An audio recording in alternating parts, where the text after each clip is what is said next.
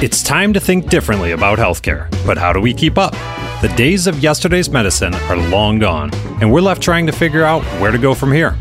With all the talk about politics and technology, it can be easy to forget that healthcare is still all about humans. And many of those humans have unbelievable stories to tell. Here, we leave the policy debates to the other guys and focus instead on the people and ideas that are changing the way we address our health. It's time to navigate the new landscape of healthcare together and hear some amazing stories along the way. Ready for a breath of fresh air? It's time for your Paradigm Shift. Welcome to the Paradigm Shift of Healthcare, the program where we discuss the changing mindsets in healthcare and where they're leading us. I'm Michael Roberts, and with me are your co-hosts, Scott Zeitzer and Jared Johnson. Scott, Jared, I'm excited to take this journey with you and see where we end up each week. Michael, thanks for getting us started. This has been a long time in the works, and we're thrilled to start sharing these conversations now with our listeners. You and I have the pleasure of speaking with providers regularly and seeing how they are changing patient care by shifting their mindsets about everything, from patient experience to access to emerging technologies to digital health to burnout, social issues, and just about everything in between. The paradigm, or the very way in which we think about healthcare, is indeed shifting. For many of those providers that we speak with, this is not the medicine that they studied in school. And that has both opportunities and challenges. And I'm looking forward to discussing it. Yeah, Scott, that's so true. We really hope, listeners, that you'll find this program to be a breath of fresh air, because there is a lot going on, isn't there? And we hope this will be a breath of fresh air, not only from the day-to-day, but from the battle lines that we see on Capitol Hill, away from the debates about policy and regulations that are continuing elsewhere. We hope this is a place for ideas and conversations, not attacks and accusations. This is really about how we are thinking differently about our health and what that means for us as people, as human beings. So Michael, that's a good place to kind of go with this. Maybe Michael, why don't you tell listeners a little bit more about what this program's all about? Let's tell who it's for, and then we can get into our first topic. Absolutely. I'm really excited to get into this because the show name itself, we're talking about the paradigm shift, but when we really start talking about what's actually changing, there are so many different avenues. Scott listed them off, but there are so many different ways that things are actually changing in healthcare. And one of the things that I'm really excited about with this show is that it's not just the three of us talking about what's going on. It's us getting the chance to interview guests, everybody from physicians, from trying to get some folks in insurance to come talk with us, talk with people that are, at marketing device companies, various folks that are involved in the social media side of things, but just a lot of different perspectives on what's changing for providers, what's changing for all the people that work with providers. I mean, that's a really wide range, but trying to really dig into all the challenges, that folks are facing in these spaces. So we're a part of the company Mudbug Media. We're behind the platform that's called P3 Inbound. And we work specifically with orthopedics, with spine, and with the neuro spaces. And we've been in that space for quite some time now and have seen this starting to evolve in that side of things. And, Scott, you've been talking with these folks for quite some time. So can you tell us some about, I guess, first of all, how you got involved with these three different groups? Sure. And then some about how we've started to see those changes play out. Yeah, I'm actually a biomedical engineer by training. I went to Tulane University, got my undergraduate and my graduate degree down here in New Orleans. If you guys whoever's listening, ever want to come visit, we'll be happy to feed you. But I had, upon graduation, I had a choice about either going to grad school and getting my doctorate or putting my now ex-wife through med school. Don't worry, everybody. She's remarried. I'm remarried. The kids grew up healthy and everything's good. But I had to figure out a way to put her through school. And I did that by actually selling medical devices. I started out selling medical devices for Johnson & Johnson. It was orthopedic implants, fracture implants, that type of thing. And then moved to Howmedica, which was a division of Pfizer, which got sold to Stryker when Pfizer came out with the blue pill. And they were like, why are we selling total joint devices when we could sell this blue pill?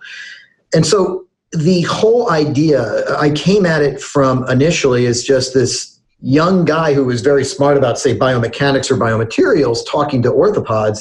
And it was very much from the angle of medical device rep, orthopedic surgeon, the people in the operating rooms. And then it kind of grew as I started working closely with certain orthopods. You actually you really genuinely start generating strong relationships with people in the hospital, with the providers. And I will say this, I've been doing this for close to 30 years. I've never had any medical professional say to me, I don't want to take care of that guy. I don't want to take care of that gal. It's not going to make me money. Thank goodness for that. But they do worry. Mm-hmm. They worry about, how do I make a living? How do I take good care of this patient? The hospital's driving me crazy. My staff is driving me crazy. I'm talking about the surgeons. My patients are driving me crazy. My spouse is driving me crazy. And that's, by the way, all of us. We're all human beings. But as I started to work more in that area of being a sales rep, there is a guest that we're going to be having in one of the upcoming podcasts, Dr. Ira Kirschenbaum, who's over at Bronx, Lebanon. And he came to me complaining that he really wanted to come up with a way to describe a complex surgery for other orthopedic surgeons. And I told him that I could program it. And he thought I was basically, full of it, I think would be the polite way to put it. And and he did not realize that as part of my training, I did a lot of finite element analysis, understanding biomechanics. And so I programmed with Ira really a precursor to medical grand rounds for the American Academy of Orthopedic Surgeons. And it went very well. I got called into the head offices of the folks at Helmedica, and I thought I was going to get yelled at. Like, what are you doing this? Why aren't you selling? It wasn't their thought at all. It was like, wow, that's terrific. Can you help train our sales force so that they're better at what they do? And at the time, my first wife was basically graduating. She's an OBGYN.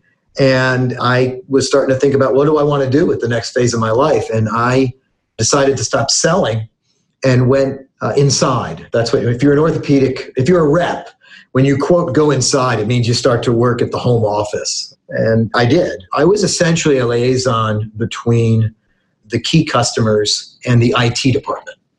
Because, it really is true. The IT guys, the coders, et cetera, they pretty much are introverted. They're those nerdy guys. And we currently have a group of really friendly, nerdy guys and gals here at Mudbug Media. And I started out by basically being that liaison. Over time, I decided to go out on my own. And we formed a company that essentially worked with medical device and pharma companies. We created very large, complex web applications. Mm-hmm. Yeah. When that happened, I think back in 98, I had one of the guys in marketing come to me and essentially complained about the fact that he had no way to help a lot of the orthopedic surgeons that he was currently working with to help them, quote, market their practice. Now, you have to remember, this is 1998. So marketing your practice back then was putting a business card online, if you're talking about making a website. And he was very much about doing things the right way. Obviously, a medical device company, a pharma company cannot help market a orthopedic surgeon. That is Medicare fraud. It's wrong overall. You can't do that. But he ended up just referring a few people to me. And I sat down, and I talked to them about what they needed. At the time, way back then, it was more of just, hey, can I just get like the fact that I'm a orthopedic surgeon and this is my phone number and this is where I'm at? Yeah, that was our initial, quote, website. That was our marketing back in 98. I, of course, charged them for all that, and they were happy to pay me. Thankfully, they continue to be happy to pay us. And over the years, that has changed. Way back when, back in 98, it was actually odd if a patient came to the surgeon with information. Yeah. You remember? It'd be like, I remember back then, and it would be like, take the blue pill or the red pill, and whatever we told them, whatever that surgeon said, I remember a lot of surgeons telling me, whatever I told them, that's what they would do. And now they ask me questions. Yeah, they do. Because I think of it from a patient. I know you do too. Right. You've got a daughter who has had a long bout. Yeah, my wife and I have learned the healthcare system very much from the other side of the equation. So where Scott comes at it from very much partnership with providers, that sort of thing. I came to the company with a background in marketing. And so, I had been marketing like in the hospitality industry, and it's a completely different job to market the hospitality industry than it is to market the healthcare industry.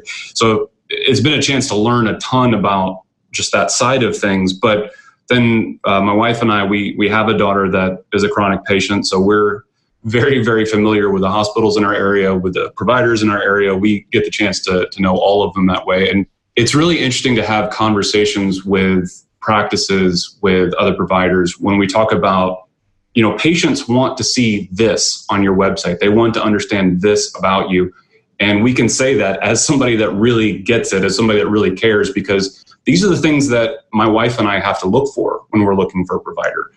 The bedside manner of that doctor is just as important for my wife and my daughter as is the medical knowledge and all of the, experience that they bring to the equation. So, between just experience here, had the chance to study healthcare more and recently completing another degree, and being a patient, being the parent of a patient, it's very much a toss into the deep end of healthcare. And so this is why we wanted to get together, as we were talking about different ways to talk about the company more and to just understand what's going on in this space. We wanted to put together this kind of conversation series, this interview series. And that led me definitely to reach out to Jared, because Jared actually has a lot of experience in podcasting and understands this side of things as well, has a career in healthcare as well. So Jared, I'd love to hear more, for you to introduce yourself to listeners and to tell us more about sort of your experience with this side of things as well.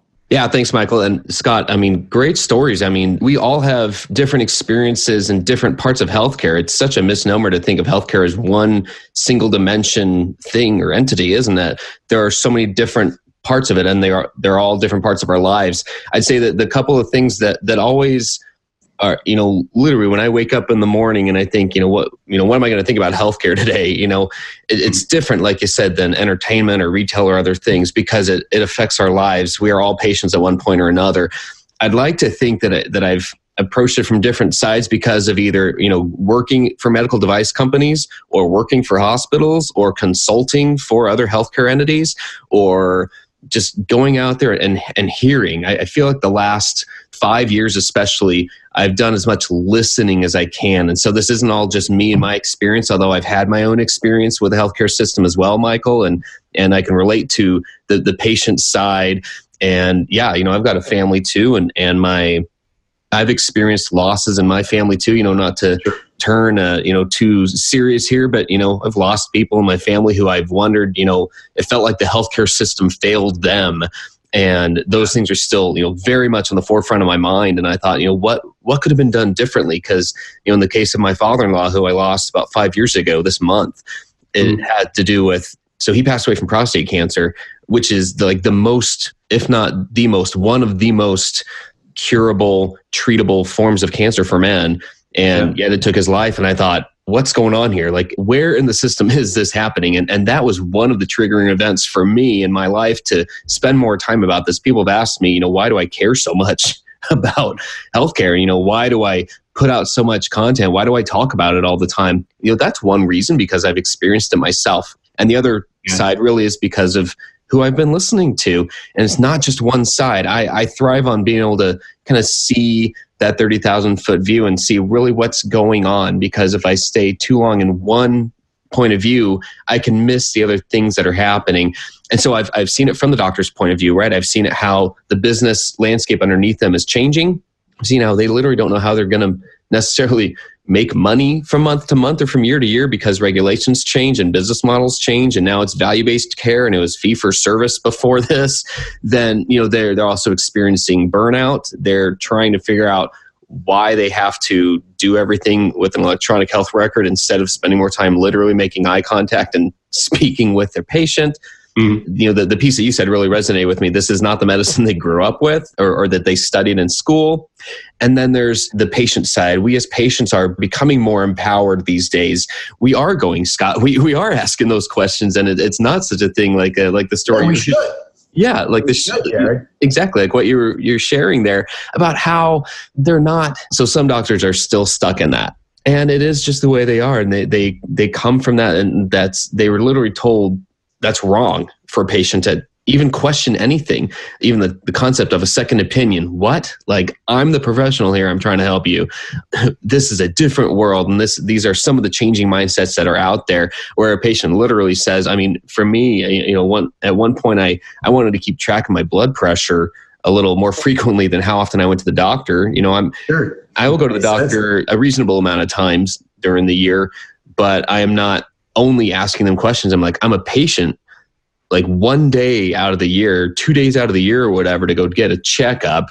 But I'm a healthcare consumer. I'm dealing with my own health 365, 24/7. So what do I do in the meantime? So in my case, like I went a few years ago and I bought, it was brand new at the time, like some little healthcare monitoring or some little blood pressure monitoring device.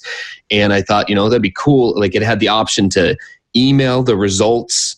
Like it was a little blood pressure cuff, like they put on your shoulder, like the one that you see at the drugstore, the grocery store that you can go sit down at that no one does anymore. It was one of those, but it was Bluetooth. It hooked up to your phone. And I thought, this is pretty cool. I can do this from home. And then one of the options I was most excited about was this option of being able to email the results to my primary care doctor. What a concept. That'll be fun.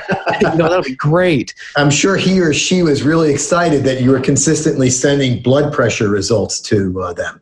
Oh, well, the short version of the story is that we didn't even get to that point. I couldn't even get to the point where I could find out how to send it to my doctor. And I'm like, I just gave up at some point. I'm like, I just ended up monitoring it on my own. In my case, it was not serious at all. Thank goodness. I literally just wanted to keep track of it more than like once a year. I mean, how often? It changes every day. So it's interesting because there's always that life is a balance.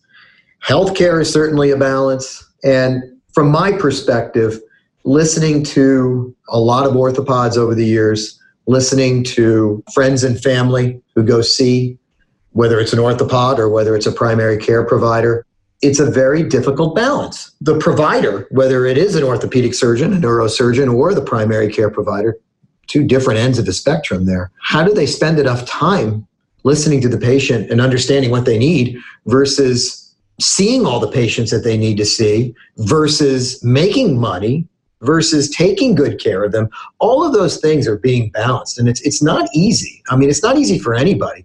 I remember I was changing my general practitioner, my primary care provider, and one of the things you do is you get weighed. So I walked in, I was wearing a suit, and I had my computer in my bag. So I had a pretty heavy bag, and the young lady told me to step on a scale. And, kind of checking out like whether or not they even care that I'm there. And I stepped on the scale with my computer, on, and she's like taking my weight. And I'm thinking, again, look, I've been in the business for a long time. I have some knowledge. So I said, are you trying to gauge my BMI, my body mass index now? And she said, yes. And I said, do you want to do it with the computer or without the computer? And she didn't care. That was the funny thing. She was like, it doesn't matter. So balance, I think, is going to be something you'll be hearing from a lot of different people. And that's why I like the idea that, hey, we're going to go talk to some surgeons. We're going to go talk to some primary care providers. The insurance companies aren't evil. I know it's easy to make them out to being evil. They're not. They're trying to figure out a way, yes, to make money. So is everybody, right? But they're also trying to figure out a way to take good care of their customers who happen to be patients. So you're going to be hearing that balance, whether it's from the hospital administrator, the insurance person, the orthopod, the patient. Mm-hmm. Everybody needs something, and how you get there, I think, will be the fascinating thing. It's interesting talking about the patient side of things. Again, going back to just the experience that we've had as a family, when we found out, that our daughter was diagnosed with something that we'd never heard of before. It's not that uncommon, but we hadn't heard of it because we're just never paid attention to that side of things. So we're a young family. We have a daughter that has a condition, and we go online and start researching things. Well, my wife centers very heavily around engaging with people, not just consuming information, right? Not just looking at what WebMD has to say about the thing or what some article will list out, but what are other people experiencing with this? And this is an interesting challenge that healthcare has to figure out how to engage with so that they can get the right information out there. There's not too much misinformation going on, which is so very possible in this era. But we go online to see other families that are dealing with this same condition, and we're connecting in a way with other families from all around the world than we can with our doctor, than we can with our healthcare system.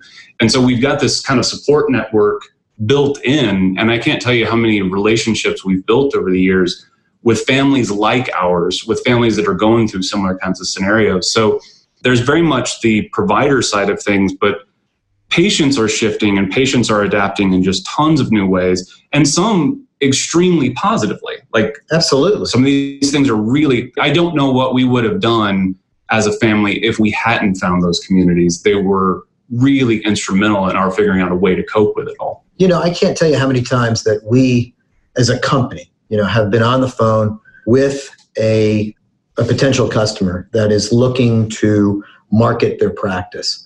And one of the first things I talk to them about is like, you got to basically look, the thing that I talked to them about and why we came up with the goofy name of P3 was it was patients, pathologies, and procedures. And I would kind of calm the surgeon down and say, which ones do you want?